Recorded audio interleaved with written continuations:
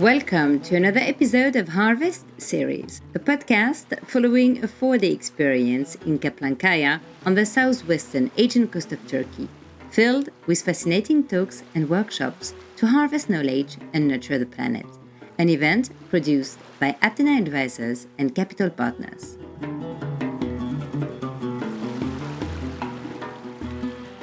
And then at a certain point, I kind of had a vision of what the old one had originally been saying, that if I had been destined to again be a monk in this lifetime, as an American monk, then I would have been born, or as a monk, period, just seeking my own enlightenment, then I could have been born in Tibetan exile community. I could have chosen another birth.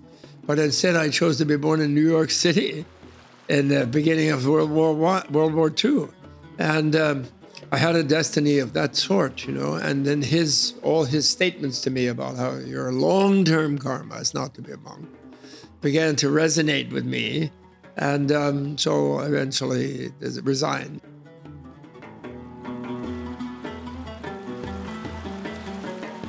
I am Rose, a French journalist based in Barcelona, and this episode is an interview made in Kaplankaya with Bob Thurman. It is our episode number 50 with Harvest Series. We're so happy to release for the occasion the interview of this talented popularizer of the Buddha's teachings. Bob Thurman is an American Buddhist writer, scholar, and academic, and also the first Western Tibetan Buddhist monk ordained by His Holiness the Dalai Lama. He also has a podcast called Buddhas Have More Fun. Thank you, Bob, for being with us. Oh, thank you. Merci, Rose. I'm very happy to talk to you here in Kaplankaya. You have a podcast called Buddhas Have More Fun. So why do they have more fun, and more fun than whom? Well, Buddhas have more fun because they have discovered that reality is goodness. And ultimately, everything is fine. It's all right. The famous Ray Charles song, it's all right, And they discovered that. Buddhas, not Buddhists. I know many miserable Buddhists. I'm a miserable Buddhist most of the time. I talk myself into feeling better occasionally. But Buddhas, that is a person who is fully enlightened, who has become transhuman, as people like to say in the modern AI kind of people, who has actually become transhuman, which means fully human, actually, with the full potential that the human being has. They have more fun because they realize reality is good. They're not scared of it. The rest of the people on our planet, almost all of them, are terrorized by their cultures, by the leaderships of their cultures, either spiritual or political or social, that reality is dangerous and it's awful and something might happen. You might die. And then after death, terrible things might happen and so on. And they're so much terrorized by that, by the authorities. So they will be submissive to those authorities, that it's unimaginable that reality could be good, live or die, whatever. And a Buddha discovers that, and they're not afraid of death. They realize there's no such thing really as staying dead, that it's just a change, like you sleep and you wake up. And so they're happy and they have more fun, therefore. As a young American man, what did you find in Buddhism that you didn't find in your culture? I didn't find it, I think, in Buddhism. I think I found, because when we say ism, we think of it as some sort of special cult or some sort of separate place, something like that. What I found was someone who basically was realistic, who had discovered reality. And it had a spiritual side, which I was seeking in a way, but I didn't like God as a child at all, the way it was presented by people. And Protestant church, I would go, but not all the time, because my parents weren't highly religious. This being who had a son and he was hanging on the wall, I didn't actually think it was anything cute, and I didn't like it. And actually later on as a scholar, I was delighted to discover that for 300 years, the Christians never worshiped the crucified Christ. There was no image, no icons of that. They worshipped the Christ the teacher, who was teaching and throwing over the money changers in the temple and so on. And Christos Pedagogos, what they called in Greek. That was what they worshipped. And only after the Roman Empire decided to make Christianity an official thing did they go dig up some crucifix, which was their own electric chair. After all, it was an electric chair. And, an execution machine, And I didn't like it as a child, Yeah. Maybe I was reincarnation of some old Christian monk who didn't like that particular aspect, which was done by the Romans, after all, not by the Jews, but by the Romans. And so I intuitively felt that as a child. And when I was attracted to Buddhism because it fit more with philosophy to me, and which fit with science. And yet it didn't tell me what both the scientists and the religious people in the New York culture that I grew up in, the scientists also tell you can't understand yourself and the world. You just have to follow some authority, go to the doctor, or whatever. And the religious people say only God understands, you can't understand. You just have to believe what doesn't make sense.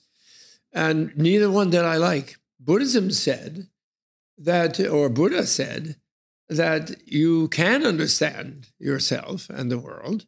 And not only that, you have to understand it if you want to have a good time and have a good life. You should understand what you're doing. And that to me made sense. And that's what I didn't find in my culture. A bunch of people following authorities and feeling suppressed, actually, but trying to achieve within and rise in the hierarchy, but actually not comfortable in their own skin, all of them, basically. Which difficulties did you find on your way to becoming a Buddhist in America? I didn't really know much about Buddhism in America. It was sort of more or less Zen. And actually, the first book I read on Buddhist philosophy was Le Fondement de la Mystique Tibétaine, which I read in French, which is his Foundations of Tibetan Mysticism by Lama Anagarika Govinda. And I loved that book. And I read it in Paris, actually, when I was 18 years old. And I loved that. And then I was recommended by Henry Miller to read The Life of Milarepa, the great Tibetan saint. And so those two books were what really got me interested in Tibet and in Buddhism, as well as the translation of some scriptures and some Zen things, But I didn't really know that much about it. And when I decided finally to drop out of college and go seek spiritual teaching or something, what it was I was really attracted to India. And I thought they have yoga.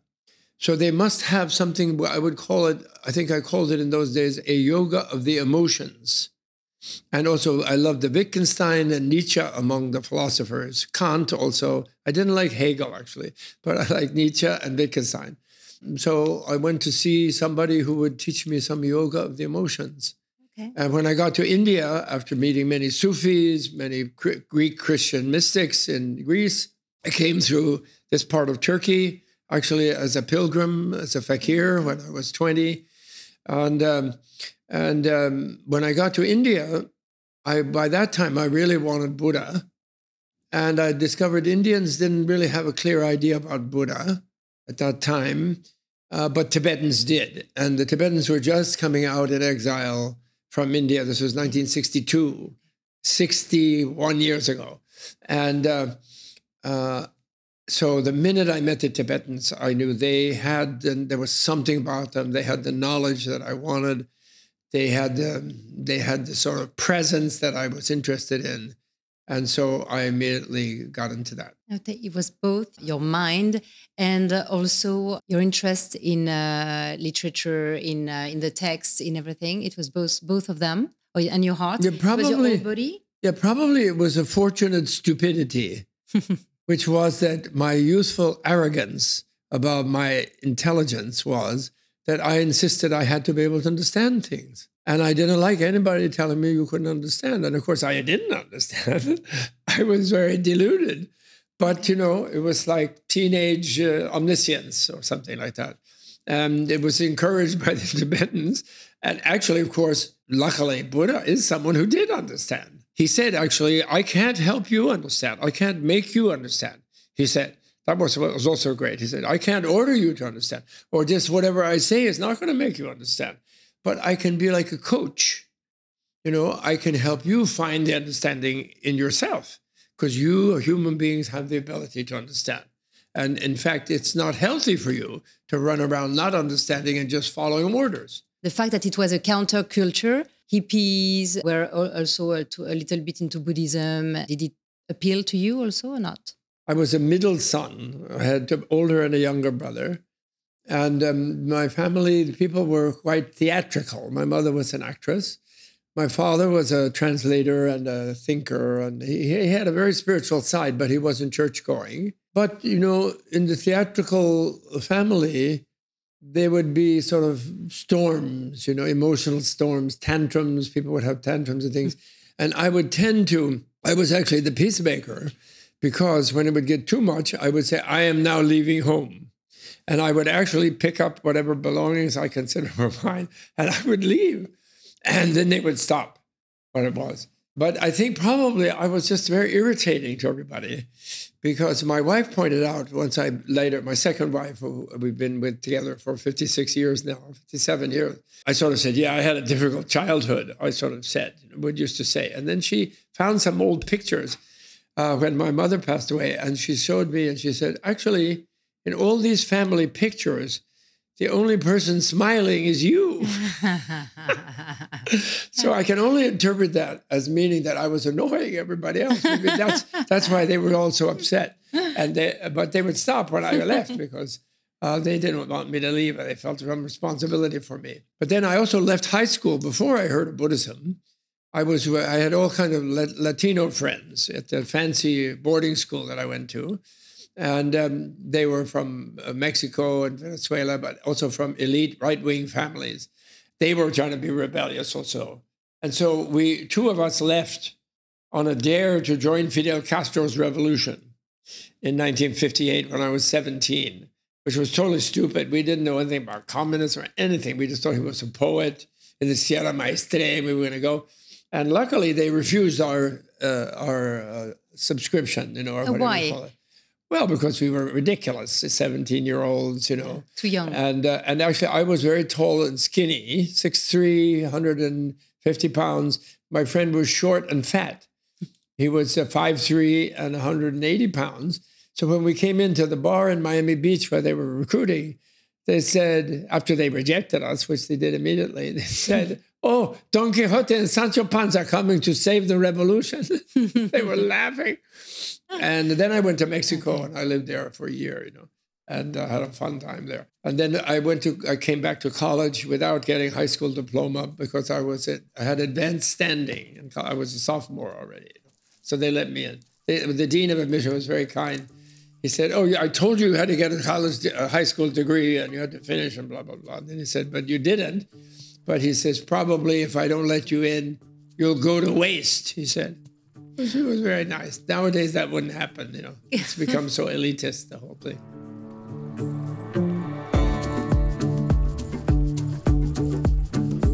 In a pivotal moment that would change the course of his life, Bob met Mongolian monk Geshe Wangyal. This encounter would lead him to an extraordinary connection, the Dalai Lama himself. Geshe Wangyal saw in Bob a unique blend of qualities and described him as a crazy American boy, very intelligent and with a good heart, though a little proud.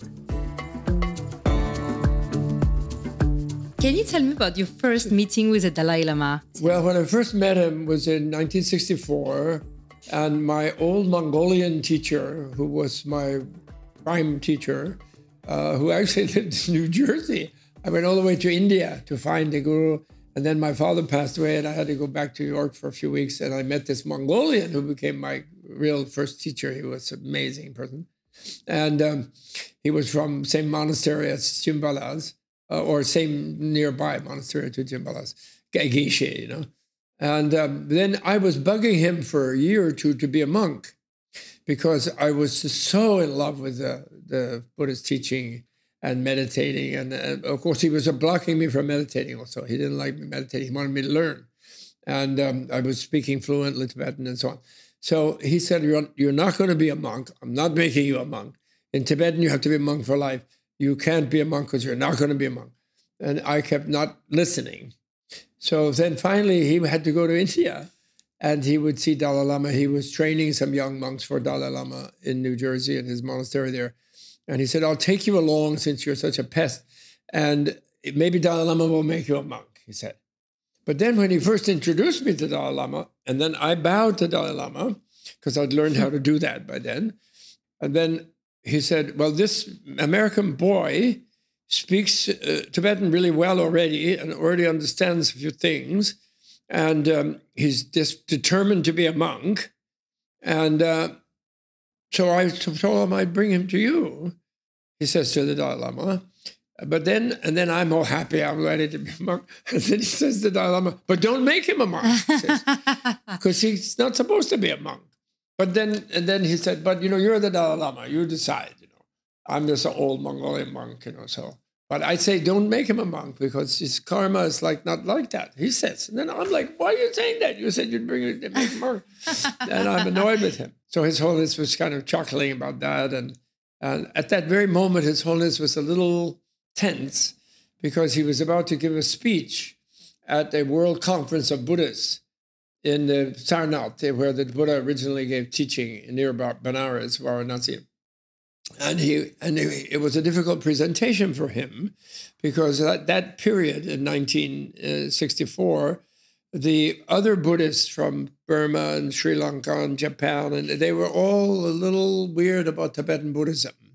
Because Tantra, except for one school in Japan, nobody really knew much about Tantra and the other Buddhist things. And there was a wrong attitude about it. There was something corrupt about it, something wrong with it.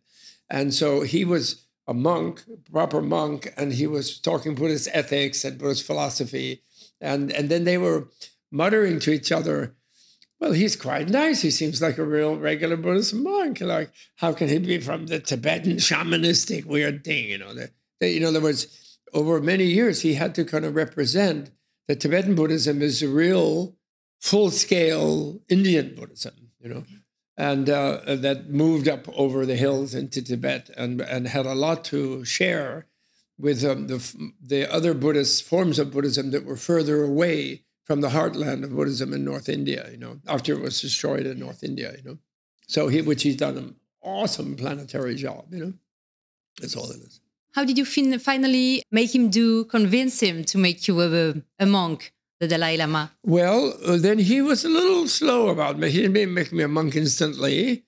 And but what happened was that we became very good friends because he was only 6 years older than me. And he was studying a lot himself at that time.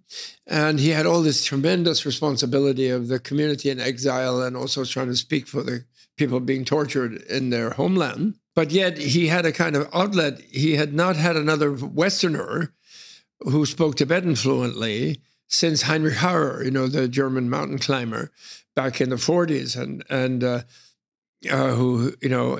He'd not had anyone who could sort of explain Freud or Nietzsche, or I was not so good in mechanical physics and things like that, but I knew something even already then about quantum and physics. I was a bit like that. So I would have to make up words in Tibetan to explain concepts and things like that. And we had a lot of conversations and we became quite friendly. And I think he realized, I would stay with them. And I intended to stay for life. I was not believing the old geisha who said I would not be destined to be a monk. I was ready to be a total monk forever, So he said, well, he really wants to do it, so let's do it. And they included me in the ceremony. And, I got my robes and shaved my head and this and that. And I was then I was annoying everybody as a monk because Tibetans have relaxed about it. And, for example, they tend to eat in the evening. And the old monk thing, you can't eat after noon, only one meal a day in the morning and so on. And I insisted on doing that. And I was fussing about everything. I was in pain, I was very, very purist, And I loved it. And I wanted to be a geisha. And I was memorizing books and gung-ho. And actually, the old Mongolian guy, though, he made me do one other thing. It was very prophetic of him. He made me study Tibetan medicine, with the Dalai Lama's personal physician, who was restarting the Tibetan Medical Institute that the Tibetans had in Lhasa of their traditional medicine, which is like Ayurveda. It's marvelous tradition. Okay. It's now a major complementary medical tradition. And he told me, well, yes, you can do philosophy. You can try to attain enlightenment and meditate and all this, and learn about emptiness. But because you're long-term involved with Tibet, you need to know about the culture, and the way to learn about the culture is to understand the medicine. And it was revelatory for me to study Tibetan medicine. Okay. It's a marvelous. Learn about what the kidney does, what the liver does, what the heart and the lungs, and how to read the pulse and all this kind of thing. I did learn all of that. And I found it very fascinating. Okay. Is it natural always? Well, they have amazing, very deeply scientific, botanical, and also insightful diagnostic tradition, how to cultivate diagnostic intuition and so on. That's really amazing. How you can feel through the pulse, the way the blood goes through different organs like the liver and the kidney and the upper intestine and so on, as well as how it pumps in the heart. And quite sophisticated. And you memorize the whole thing, and then you can sort of hear that. You hear these rhythms in the body in other places than just the heart by working on the two wrists. I mean, it's marvelous, you know. And I did really learn it, but unfortunately, I never really practiced the medicine afterwards because I got into being a professor and so on. So what happened after 2 years? You decided you spent 2 years there as a monk. Yes, and after I had already been living 2 years as a monk, so in a way I spent 4 years as a monk. 4 years, okay. But formally with the robe and everything, 2 years, and it was very strict. And then I was sent on a mission to South America by the government in exile with the Lama to see about making a Tibetan colony there, perhaps in Argentina. And because I'd lived in Mexico, I could speak Spanish still, and I translated Tibetan to Spanish. The Argentines didn't want to have a Tibetan colony, so it did fail. But it was nice. We met a lot of spiritual people in Argentina, had fun and so on. And then I came back in New York. And then I stayed at the old monastery with the old Lama there for a while, my original teacher. And during that period, I was memorizing, getting ready to go back to study in Dharamsala and so on. But then it was the height of the anti-Vietnam War protests, and and also the civil rights protest in America, and my peers in America, you know, my classmates from different things would come by the monastery and take a breather there. Then they'd go out and they were on the front line of the resistance, you know, sort of thing. And then I started a little bit marching with them as a monk, you know, that was Vietnam guy was burned himself and so on. So I sort of I was beginning to be kind of activist monk. Then my old Mongolian teacher says, you can't do that. This is not a Buddhist country. You're like a Tibetan here, sort of, and you can't go out with your old friends there and be activists, you know. Okay, you were too political. The movement. Okay, you have to stay here, or you have to leave and go live outside of the monastery and so on. And then at first, then I won't go. But then the pull of that, and then at a certain point, I kind of had a vision of what the old one had originally been saying, that if I had been destined to again be a monk in this lifetime as an American monk, then I would have been born, or as a monk, period, just seeking my own enlightenment, then I could have been born in Tibetan exile community. You know, I could have chosen another birth. But instead, I chose to be born in New York City in the beginning of World War II. I had a destiny of that sort, you know, and then all his statements to me about how your long-term karma is not to be a monk began to resonate with me. And so I eventually resigned, you know. And then when I tried to resign, there's a way you resign where you give back your robes. Was it painful? And I tried to give them back to the old Lama. He said, you don't give them back to me. I didn't ordain you. You have to send them to India. But I had no money. I was very poor. My father had died, etc. I didn't want to be a burden on my mother. So I couldn't travel to India and etc. You know, whatever, you know. I wasn't able to formally resign for a few years, actually. But I was no longer a monk. Okay. Was it painful? It's embarrassing in the Tibetan culture. I mean, Jimala, it's not embarrassing for a Tibetan in a way, because in exile, they've all changed a little bit, and some of them have had to leave, although a lot of them have remained monks. But in the Tibetan system, it's not like Thailand, like he was saying, where it's okay to be an ex-monk. It isn't really okay. It's like you've let down your lifelong, because you take the vow for life, And I had sincerely done so. And the Mongolian teacher of mine admitted that I was sincere about it. He just said, "You don't know what's going to happen to you," and he was right, and I was wrong, Exactly, Yeah. And then, of course, luckily for me, I met my current wife, and we fell quite in love and all that, So you had a family. And we were considered the least likely to succeed. Well, we just had each other, actually. And she was a famous fashion model at that time. And Richard Avedon covers on everything and all this. But she was sick of that and sort of ready to leave that. She wanted to have a family too.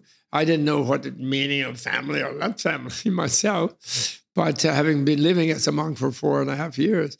But during my early 20s, it was really quite a meeting. But all her friends in the fashion world and in her world, what are you taking up with this ex-monk, And then my sort of Dharma friends were like, how can you, this worldly person, sort of routine thing.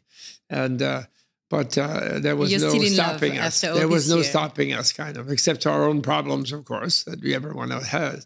But we got very serious, yeah. And she is into Buddhism. Yes, she's sort of had her own version of that, of enlightenment, I would say, very much so. And she hadn't really encountered much the formal Buddhist teaching. But what she would say was, when she would hear me teaching somebody else or something, because we were not exactly studying Dharma together, but when she would hear me explain something, she would say, if I could have figured it out myself, that's how I would have understood it, sort of thing. So she had this affinity, natural affinity, and became very strong. But neither of us were ever strongly sort of a fanatic, card-carrying, like, in other words, the thing about Buddhism, the ism part is that the Buddhist thing, except in some cases, it's not a matter of just having that name or the denomination, your membership thing, It's a matter of pursuing a certain path of developing the mind, and developing the heart and interacting with other people ethically and so on. It's more like that you then are following the path, you know what I mean? Rather than just, I'm a Buddhist, Although I a little bit had that because I loved it so much. It was marvelous. It was like just... When I was learning Tibetan first with the old Mongolian and listening to teachings of Nagarjuna, the great philosopher, each word was like written in gold, and it would just come off the page and go right in my heart. It was just so fantastic. I couldn't even believe it. It was just so perfect,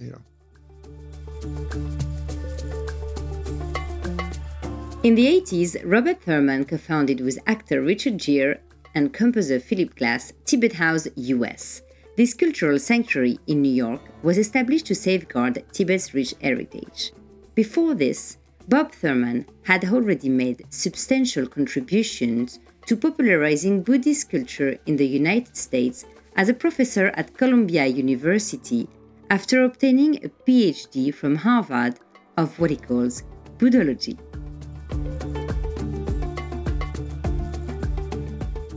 At Harvard, I did something funny, which I'm very proud of, which was when I presented my dissertation for the PhD, which was after some years after that. But when I did, I wrote Buddhology was my subfield within Sanskrit and Indian studies. And then the professors, we didn't have such a subfield. So one professor asked the other one, do we have a subfield of Buddhology? And the other one says, well, we do now, which I was very happy with. So then it created a new subfield, and I was very pleased with that. Because what that means, you see, Buddhology means, the logy means study of, so study of enlightenment, you see, whereas Buddhist studies means study of what Buddhists do. And of course, modern people don't think Buddha was enlightened. They can't, because he was a modern, As I tell my colleagues in academia, I say, you study about Buddhism, but you don't believe Buddha was enlightened. Of course, that's part of your profession. So you don't believe that. And why? Because Buddha didn't have a PhD from the Sorbonne, and you do, right? And that makes you enlightened and not him, because he's a pre-modern, ancient person. We have all this arrogance that we in the modern world are the most enlightened that ever walked, which is proven false by the earth itself, which we're destroying at a great rate, meaning we're very unenlightened, that we're destroying our own home, And our materialism is incredibly backward and so on. The idea that there's no spirit, no mind, no future life, no past life, no larger destiny and purpose of life than just making money and having fun, and a superficial level of fun. So actually we're backward, and we need civilizing, taming the barbarian Westerners, we do. We conquered them, but that's not because we're better. It's because we were meaner. We were more violent successfully, and we conquered them in colonialism. But the people who conquer are not the superior. The people who get conquered are maybe more gentle and more aware of life, actually. In fact, I think someday that will be understood, personally. In a world that is more and more polarized and polarization and fragmentation, as a free talker like you, how do you look at this? Well, I don't think the world is more polarized than it ever was. What I think is this amazing technology that is now happening coming from the human genius, and this sort of intersharing of information about everything. But unfortunately, of course, false and true information as well. But this is just bringing to the surface what has been there all along, because as I said before, people in cultures of authoritarian cultures on this planet for the last maybe 5,000 years approximately, according to some feminist archaeologists that I know, the Maria Gimbutas and other people, they have been terrorized by the authorities in the different cultures that even if there's such a thing as God, God is mostly angry. And, if you had too much fun or you did something wrong, you were going to go to hell, some horrible eternal torture. I mean, that is the most sadistic idea that anybody ever dreamed of. And then if there's no one, then the animals are going to eat you, or the enemy is going to invade your country. So everybody's against you, and everybody's frightened. And fear dominates the way the society is organized. And therefore, some leader, the general or the high priest, the pope or the cardinal or the supreme mufti or whoever it is, or even the Dalai Lama, if they supposedly think it's an authority, then you just have to do what they say, whether it makes sense to you or not. Because you're so scary, you need someone else to defend you. And you invent an omnipotent God who you think will defend you. And then when you believe in an omnipotent God, actually, when horrible things happen to you, you subconsciously are angry with him. Of course, why did he do that to me? They have Job being, okay, let's have the locusts, kill my wife, kill my children. But actually, nobody will believe that. Nobody will think that unconsciously. Elie Wiesel, after the Holocaust, he was angry with God, openly. He said so. How could God let that happen? And so it's really a mistake to believe anybody else is omnipotent. We all are omnipotent about our own lives, how we behave with others. And we, of course, are not omnipotent, so we have to interact with other beings. And that's the fundamental teaching of the enlightened being. That's the world religion of kindness. That's Dalai Lama's fundamental teaching. We depend on kindness of stranger human being. Mother's breast. How long? Children depend on their parents in the middle classes until they're at least 50. They have to help the parents help to get a mortgage to buy a house, And we're very dependent on each other, right? Aren't we? Yeah. And that's reality, So, but actually, the real individual who really is responsible for themselves, they are very happy to depend on others, and then they depend in an ethical and responsible and friendly way, because they know that's a way of getting along with other people. And then other people will be friendly with them, usually. There'll be some hard cases, but usually that will be the case. And so that's the way we have to live, And that's what we have to do, not particular this religion or that religion, but we have to, whatever resources the different spiritual traditions have, the Christ, the Muhammad, the Moses, Krishna, Lao Tzu, whoever it is, we need whatever resources we have in those cultures to behave well and treat life well, and it will treat us well. We'll say we will not wreck this planet. We have to stop wrecking it. Perfect. Thank you very much. Thank you, Bob. Thank you so much.